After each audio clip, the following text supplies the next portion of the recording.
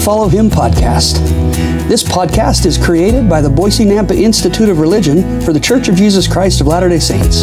Here, we hope to help young adults find relevant principles each week as they study the assigned Come Follow Me scripture block as outlined by the church. This episode is simply two Institute teachers talking about what they see in the scriptures that might be relevant to your life. It is not intended to speak for the church or to definitively define doctrines or policies. Any opinions shared here are just that, our opinions, as we have learned to come follow Him. I'm your host, Matt Swenson. Let's jump in.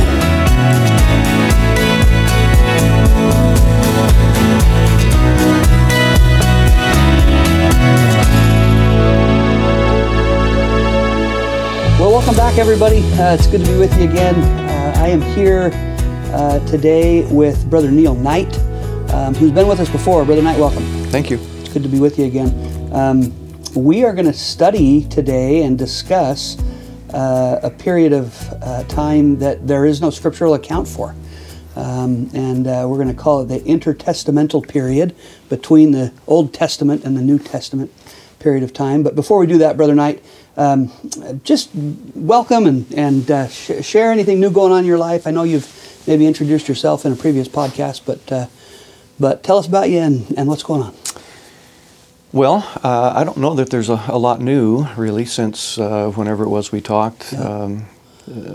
6 months, maybe. Yeah. Well, I think we probably had our brand new little grandbaby boy. That's right, yeah. Who's now amazing, like his 5-year-old sister. And that's cool. I'm getting shoulder replacement surgery tomorrow. It's tomorrow, that's right. It's tomorrow. Yeah, thank you for doing this. Which is why we're doing this tonight. Yeah. Things are going well. Good. Yeah. Good. Well, it's good to be with you again. I'm grateful for Brother Knight. For those that are listening, he's a humble man and would not claim extraordinary knowledge, but he has extraordinary knowledge, and I'm grateful for his willingness to be with us today to teach us about a period of time that I would guess most of us just don't take the time to study. If we're going to study a period of time where an apostasy exists, it's probably post-Christ to Joseph Smith's time. The large apostasy there, the great apostasy we would call it. But I think it's really important for us to understand between the two testaments the apostasy that happened there, because I think that sets up the Savior. His culture, it sets up the understanding of the people that lived around him. It helps us understand the epistles and the things that Paul and the other apostles would have been dealing with, the challenges of the people at the time, because there was so much that happened during that maybe 400-year period. So today's going to be a little different. I'm not going to banter much, share many thoughts, hopefully. My goal is to just ask Brother Knight to clarify as he teaches and whatnot today. So it'll be a little different, but hopefully my questions are the questions that those listening might have. Again, we created a Facebook page for the podcast. So if you have additional questions and you're listening out there, things that come up that I didn't ask or we didn't get here, jump on the podcast Facebook page and let's get those questions there, and I'll make sure Brother Knight is part of answering those. That Facebook page is the Come Follow Him podcast group page. So if you put all that in quotes, Come Follow Him podcast group on Facebook, you'll find that, and we'd love to connect with you and answer your questions if we can find them. So with that, let's just jump in. This might be 45 minutes, it might be an hour and a half, it might be 4 hours. I have no idea. We're going to let it run. So. Well, thank you. And as far as the questions that they might submit on Facebook, that would be awesome to have more questions come in. But also, if I say something that is incorrect and you can give me a good citation, I would love to be corrected. Yeah. And so I'm asking for it, I guess, when I say that, but help me out. Yeah, and I might add to that, Brother Knight, differently than the rest of us, when we sit down to do podcasts, we've taught most of the scriptures so many times that most of us take an hour or two to kind of bone up on what we're looking at, and we review what we want to talk about, find relevant things, and then we meet together and we record episodes.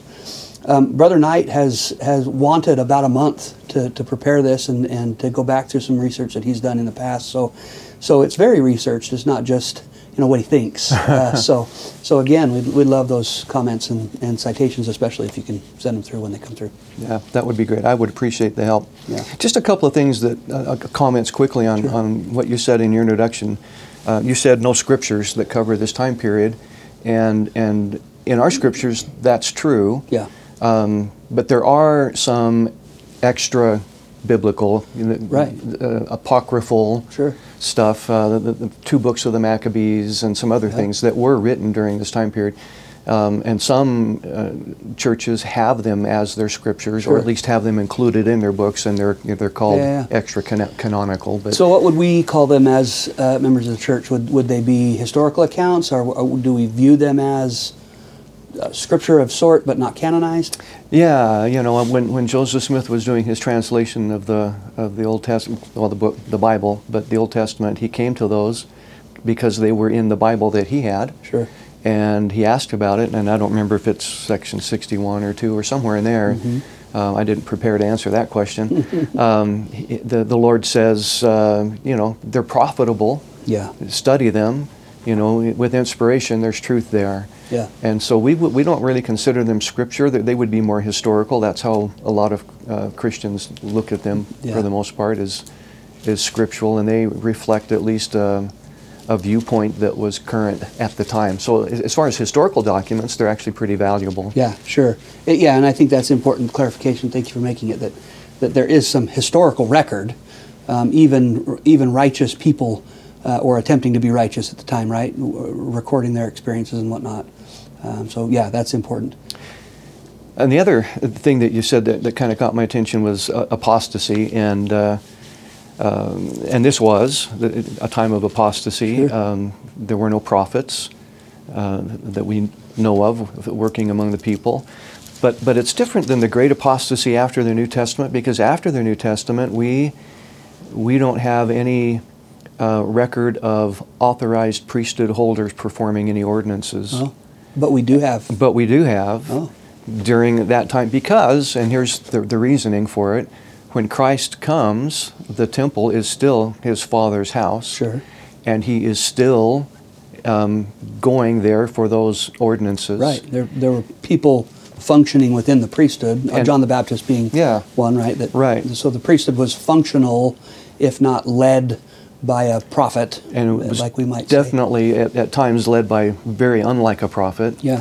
But it was not a total blackout between the Old and the New Testaments, and really it wasn't between the end of the New Testament and the restoration of the gospel either. There were section 10 talks about the gospel coming forward and his church coming forward, not to destroy his church. And this is before, without going there, this is a little bit hard to look at, but it's in section 10.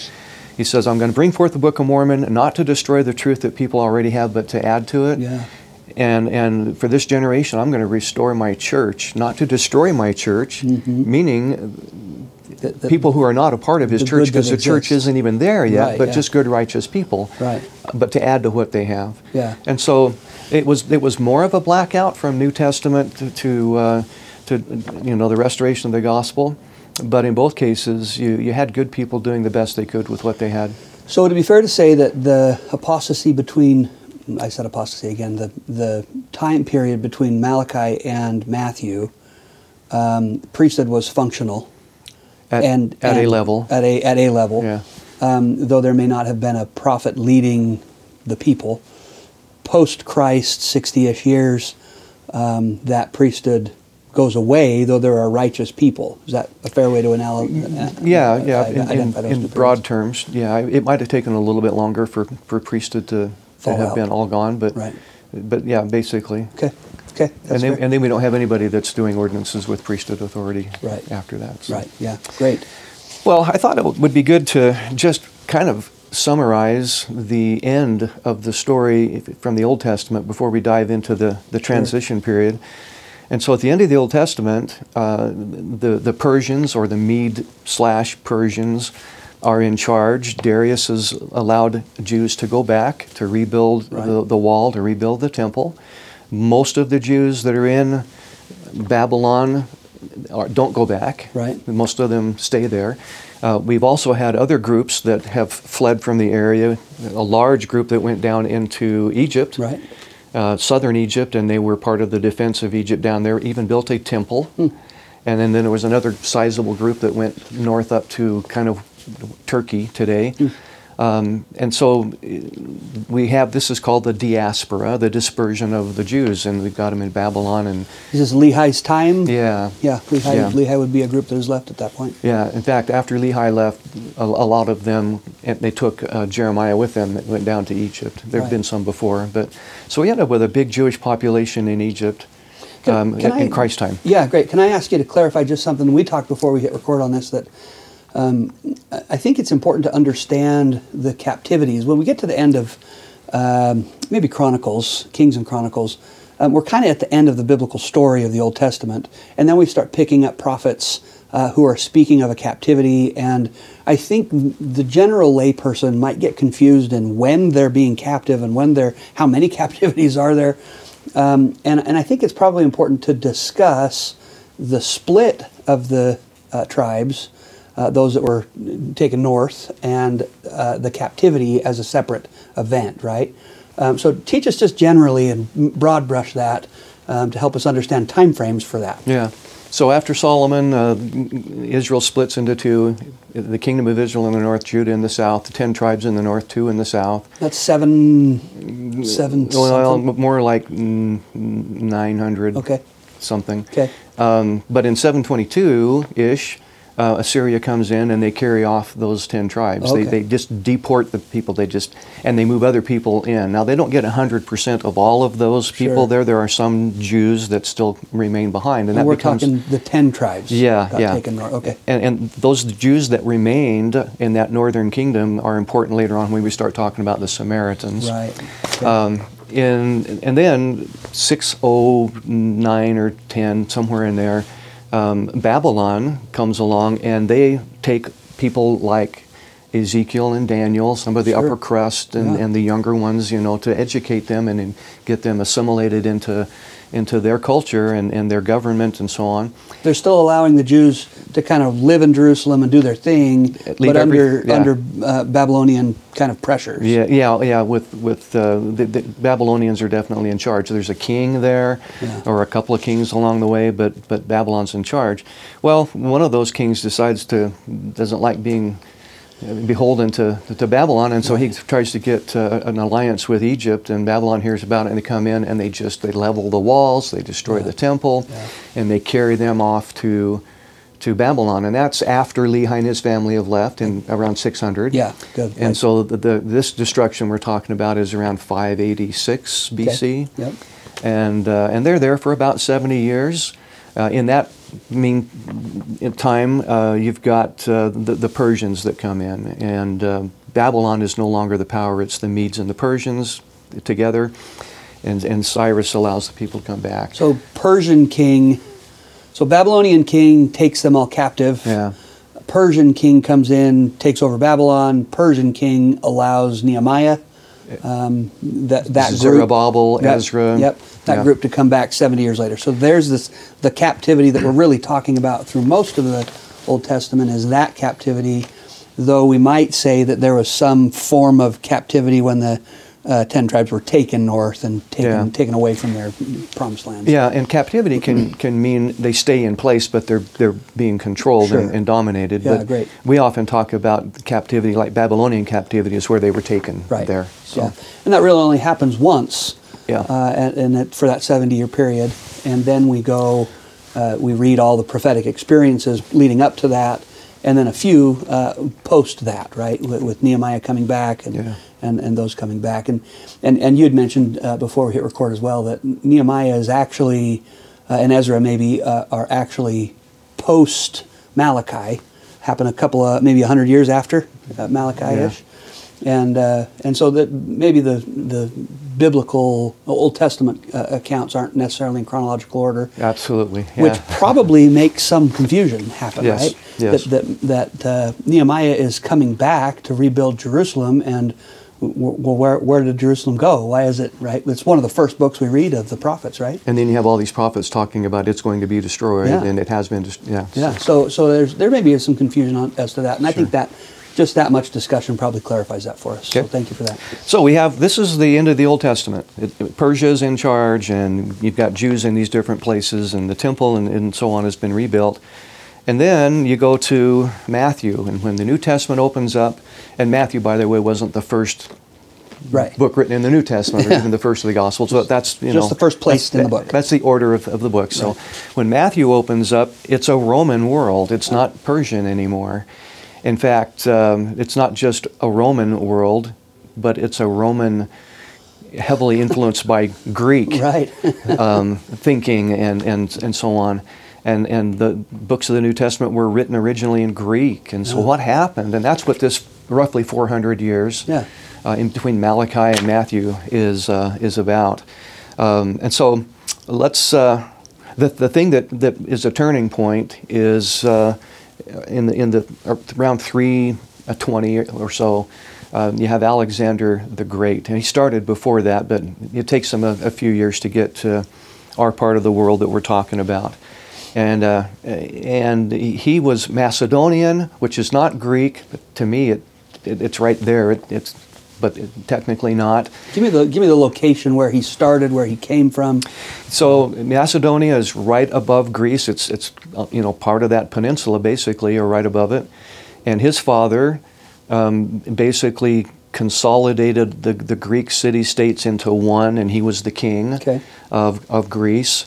And is Persia still in charge at the time? Yeah. Farther away? In fact, some of the great stories in Greek history are the conflict with the Persians, and the Spartans, and all of that is the Persians, and they were pretty powerful. So Persians would have been in charge for roughly 100 years? Does that sound about right? Is it longer than that? Over the Jews? Yeah.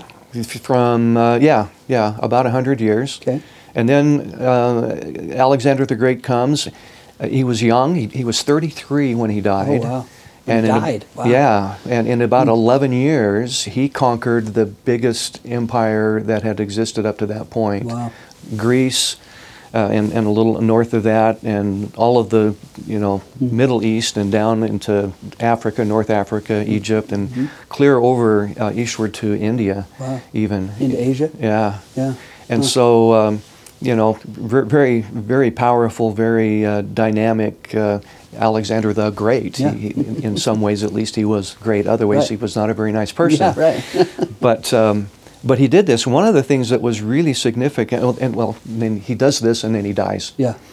One of the things that he started and his successors kind of continued was his mission wasn't just to conquer, it was to spread Greek culture.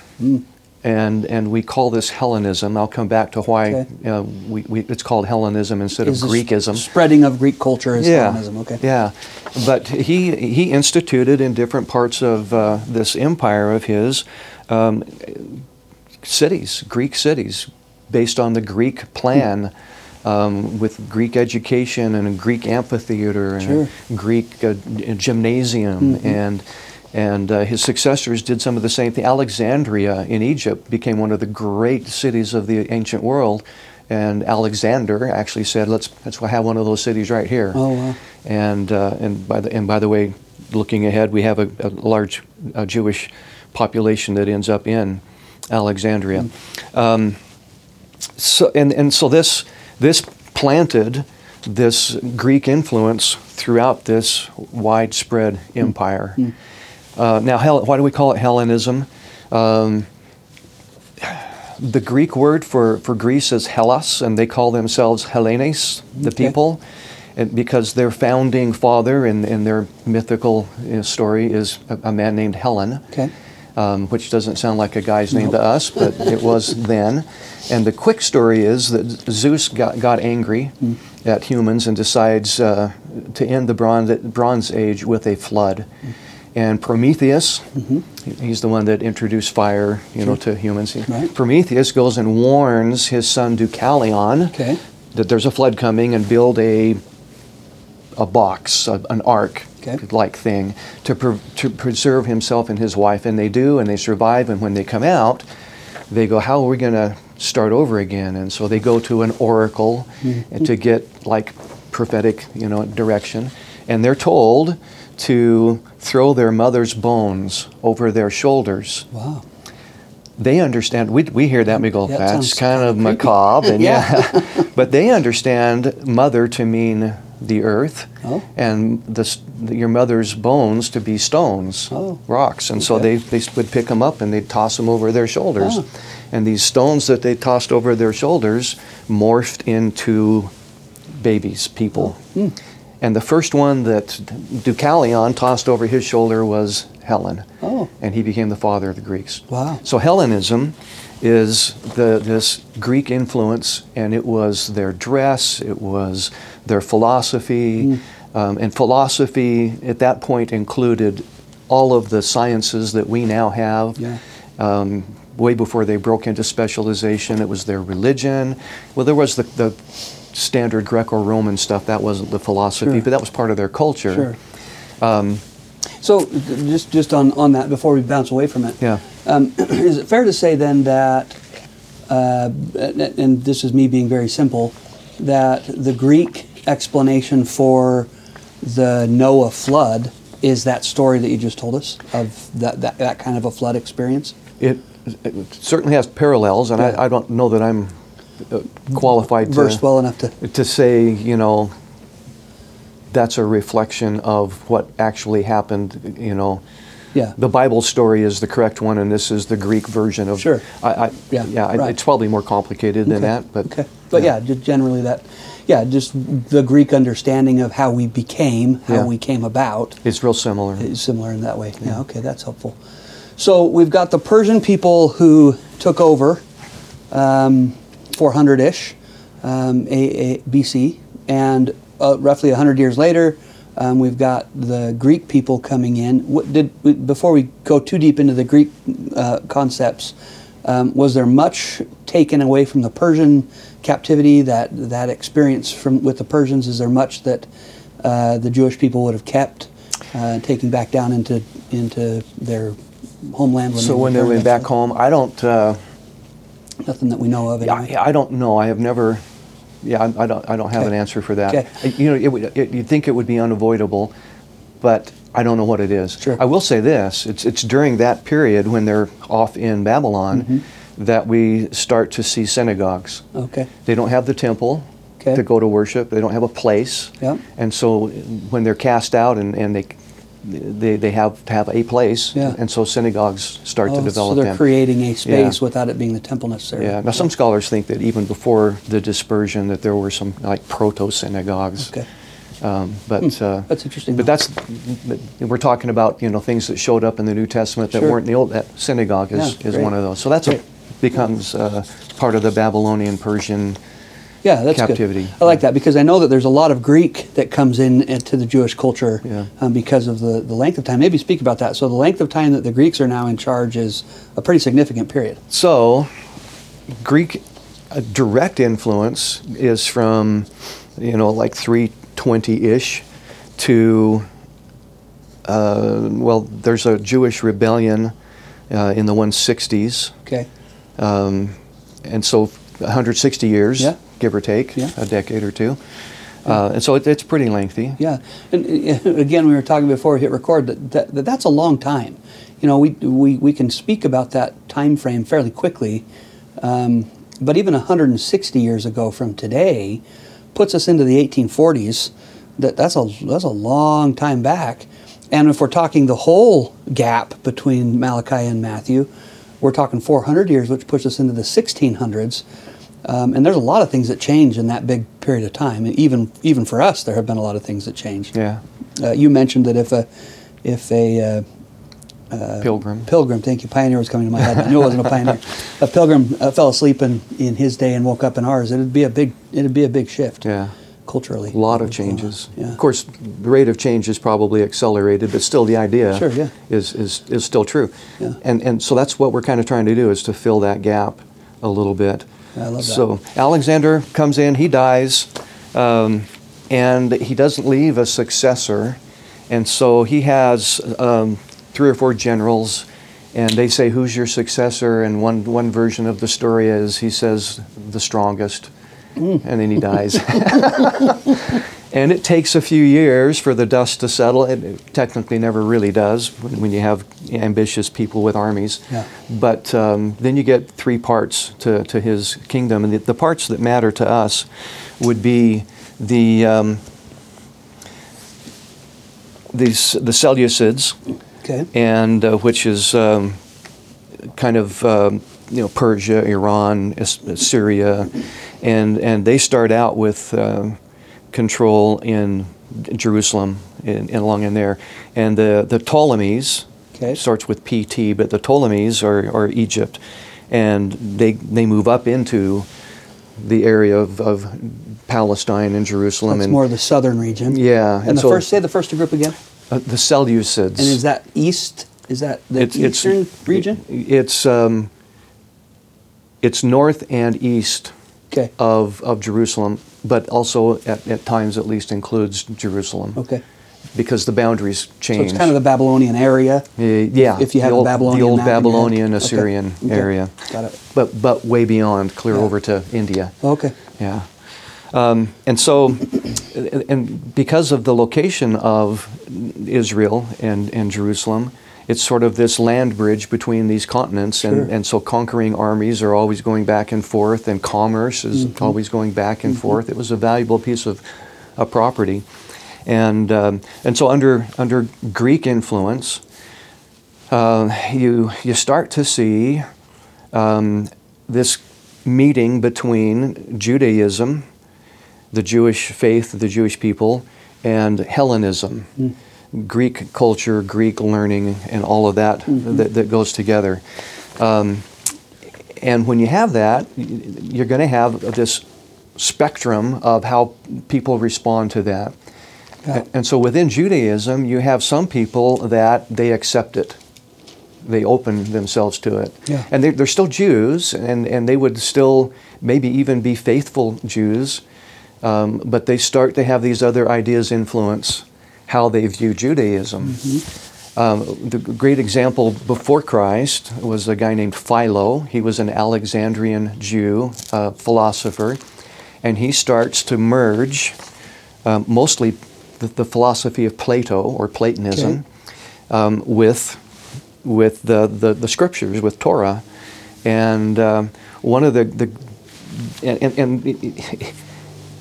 just real quick, I don't want to get heavy into Plato and the forms, Sure. but Plato and others in the ancient world felt that if something was going to be perfect, it had to be non-material, non-corporeal. And is that because anything material could be changed, modified, age, all those things? Die, Yeah. be divided, and if something is perfect and it changes, it's no longer perfect. Yeah. And if it changes, it can't be perfect. Right. It's either perfect and always has been, always will be, and therefore it has to be immaterial. Yeah. And so God Yeah. is perfect. Can't be material. He has to be immaterial. Yeah. But and maybe we see some correlations there, and maybe you're going to come to this down the road, but correlations to how in our day we see people saying, as we gain more knowledge, as we gain more understanding of the cultures and things around us, we limit what God's able to do because we say things like, because He's perfect, nothing's ever going to change. And so if a practice or a policy changes in the church, it ruffles feathers and people say, wait a minute, how is God perfect and we're now doing something different than we did 10 weeks ago? And not recognizing that the change doesn't necessarily mean God is different or imperfect, but maybe our cultural understanding of things is now advanced enough that God can give us the next step or the next piece. Or Is that our fair? cultural circumstances required X before 100 years ago, and they require Y Right. now. Yeah. There are some things that are not changing. Sure. The core things don't change. We call those doctrine. Yeah. But the peripheral kinds of how do we implement those doctrines in our lives? Those are policies, and those can change. Right. So just maybe a generic way to understand that might be Moses comes down from the hill, from the mountain, right, and has 10 commandments. And those 10 commandments are 10 very specific laws. In order to understand how to live those laws more fully, he then breaks those things down into 613 specific instructions that at some point in the future, most of, are done away with because the cultural understanding, the spiritual capacity of the people is advanced enough that it's no longer needed. Eating bacon, for example, would have been wrong during Moses' time, but Christ, having fulfilled the law, would have allowed for pigs to be touched and for bacon to be eaten again. That's why we today eat pork, right? Yeah. So in a similar way, God didn't change. Our capacity to understand God and become more like Him changed, and so He allows for our understanding to grow and policies to be different. Yeah. Is that a super sophomoric way of looking at it? Oh, well, probably at least a junior. Okay, thanks. So, yeah, that's good. Thanks. One of the great achievements that came out of this meeting of Hellenism and Judaism is the Greek translation of the Old Testament, or the Torah, and then later the prophets and so on. So you've said Torah a couple times. Explain that to us. You're connecting it to Scripture, and I think today in our modern world we see the Torah as a different book of Scripture that the Jewish people might believe, and help us understand how it's similar, what differences, if any, there might be. Well, as I understand it, Torah, it's specifically, in its truest meaning, refers to the first 5 books, the Law of Moses, Genesis, Exodus, Leviticus, Numbers, and Deuteronomy. That's the law.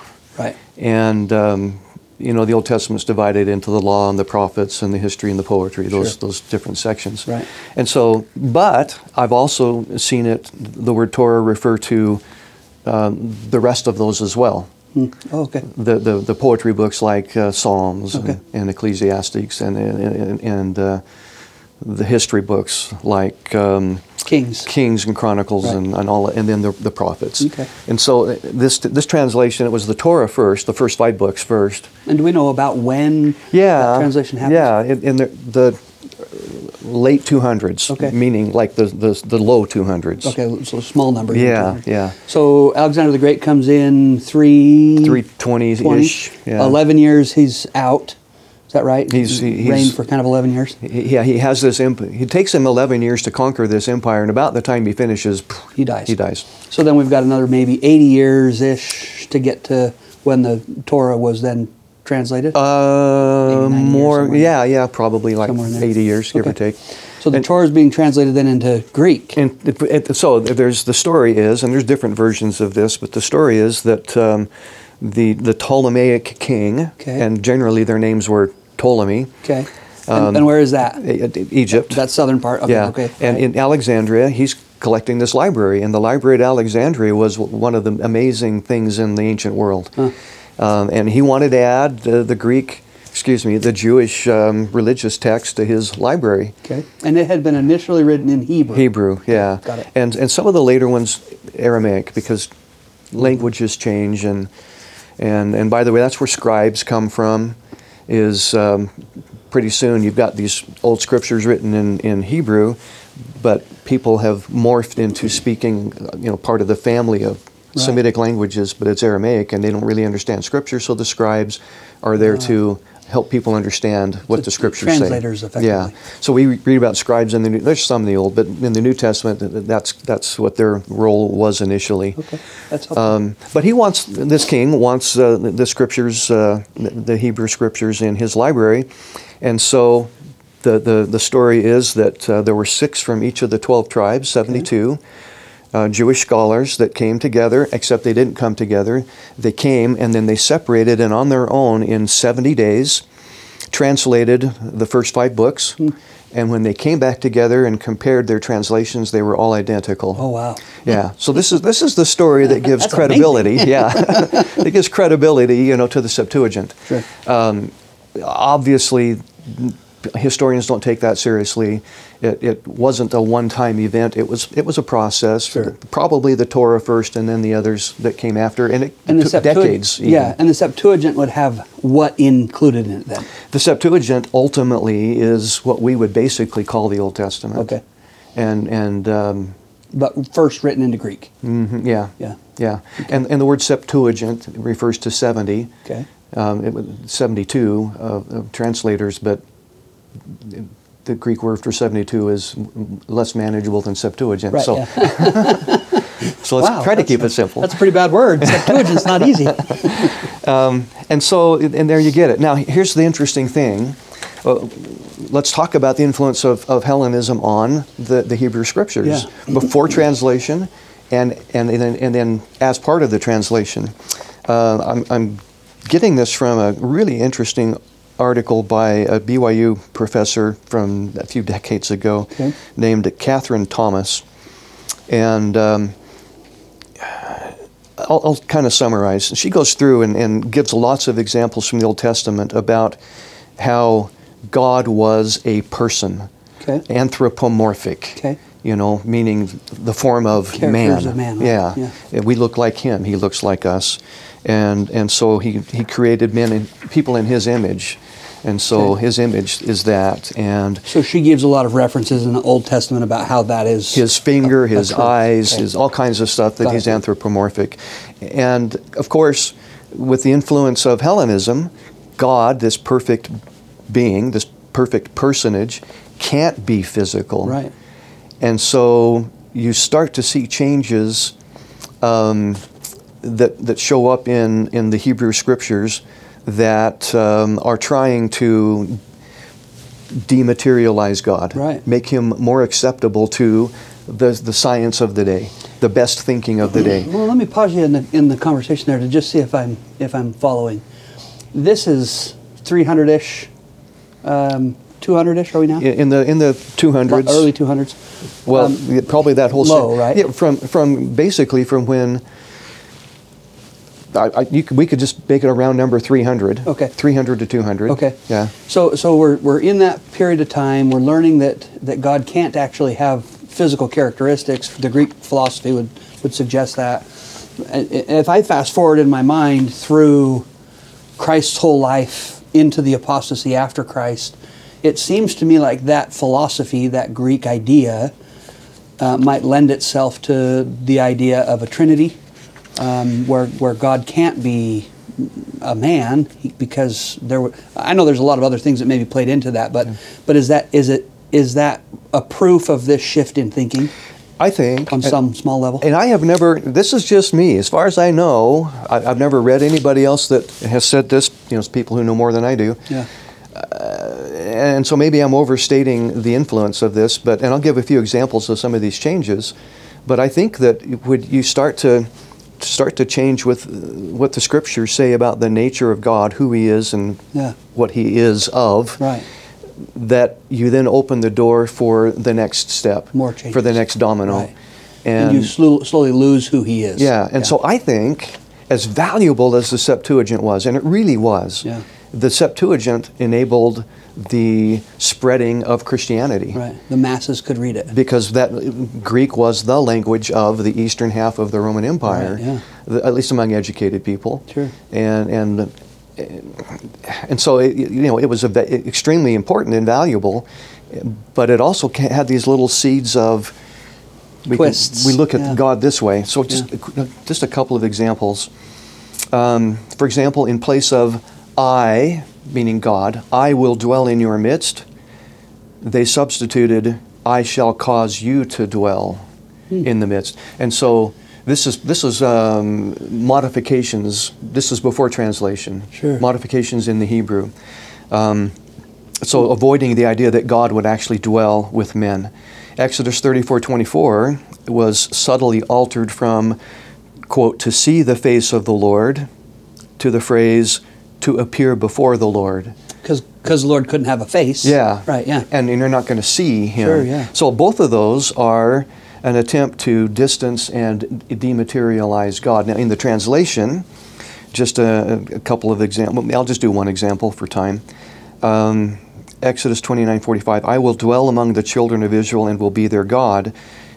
Is in the translation, instead of I will dwell, it is changed in the Septuagint to I shall be called upon among the children of Israel, or I shall be named. That's a big difference. Yeah. That's a big difference. And so you're taking away, they didn't take it all away. Sure. There's still all these other things. Well, and the fact that they're translating to begin with means that they see value in the book, right? That they're recognizing, hey, this is a thing we want to, but they're allowing their influence, their cultural influence, and their maybe even sideways religion to influence another religious book, right? Another way of speaking of a God. It's what happens, I think, in the church, unfortunately, sometimes today, and that is that instead of the Scriptures being the standard by which we determine truth and measure truth, it's other stuff from the outside. It's the persuasive, compelling, everybody else's belief, not everybody, it's never that cut and dried, but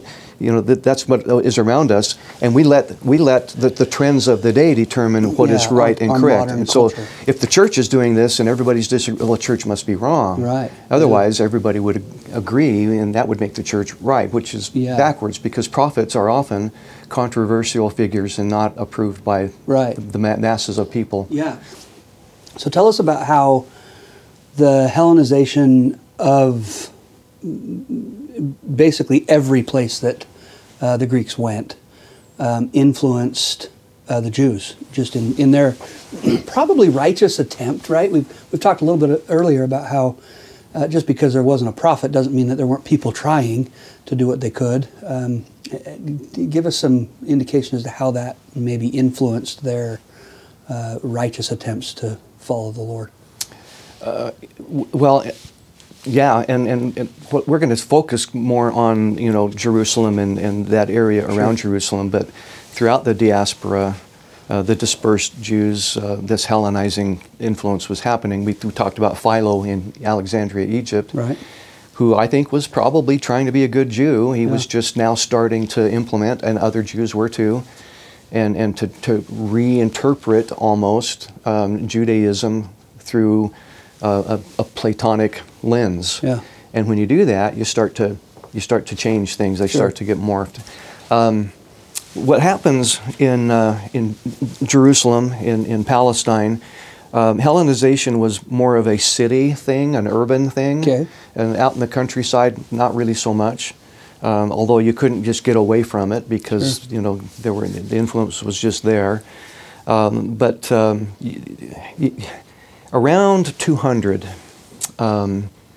BC, you get a lot of the upper crust, in particular, who start to adopt Hellenistic styles of dress and entertainment.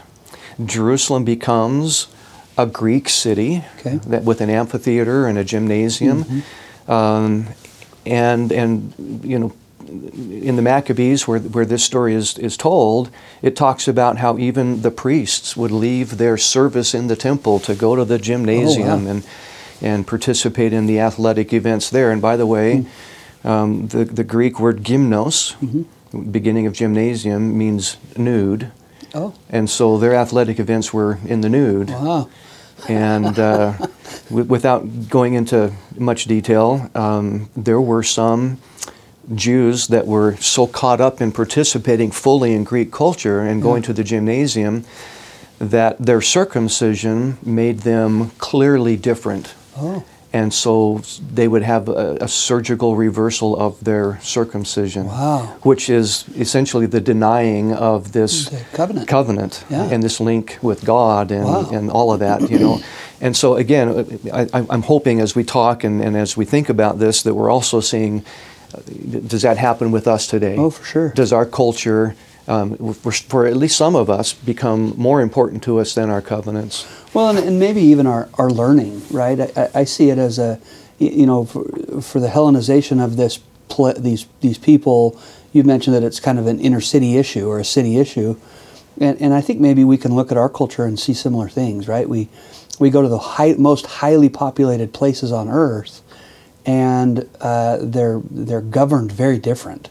The much more liberal in the way that they view people, and not good or bad, but different than maybe the Boise, Idaho way of viewing things. I think you go or to the Meridian, right. Idaho. Yeah, right. You go to places of academia, and that kind of learning is also a lot more ethereal. It's less concrete, less tactile, more philosophical. And so I think it's definitely something we see today. It's a cultural probably problem on earth that when you have learning, we set God down and we set him aside to lean on our own understanding. Yeah, and we are definitely not anti-education or anti-intellectual. At least the gospel isn't. I'm sure there are people who are in and out of the church. Yeah. But yeah, woe to the learned when they think they are wise, for they hearken not unto the counsels of God, and their wisdom is foolishness. So this starts to affect some of the people in and around Jerusalem, some to a greater degree. Usually it was the more aristocratic, the more influential, wealthy families, those that, by the way, had political and religious control, the temple. This is kind of where the Sadducees come from. The Sadducees, the term is a reflection of the fact that in the Old Testament it was Zadok who was, the son, a descendant of Aaron, that the priesthood comes from. And so the high priest is supposed to come from that group. And so the Sadducees come in there. Those that oppose them, that wanted to be separate from this Hellenization effort, Pharisee, and there's some debate on exactly where that term comes from, what it means, but generally it's accepted it means separate from. And so the Sadducees are embracing this Hellenization. The Pharisees are saying, no, we can't do that.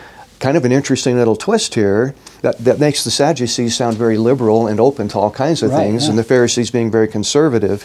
Religiously, the Sadducees were more conservative because they only accepted the first 5 books. They didn't accept the prophets and so on. The Pharisees, it was the law, the prophets, all of that stuff. And they almost grabbed everything they could and then held so tightly to it they missed anything new. And then and they build a fence around what they have. Well, you're talking about the Sadducees, or actually both of them kind of do that.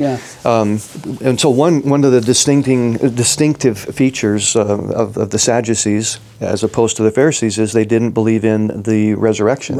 Which is why they were sad, you see, which is a way to... that we'll remember that. We'll never forget. But there's no mention of the resurrection in the first 5 books. And is that because of the Hellenization of their thinking, that God could not have a body, and so there would be no...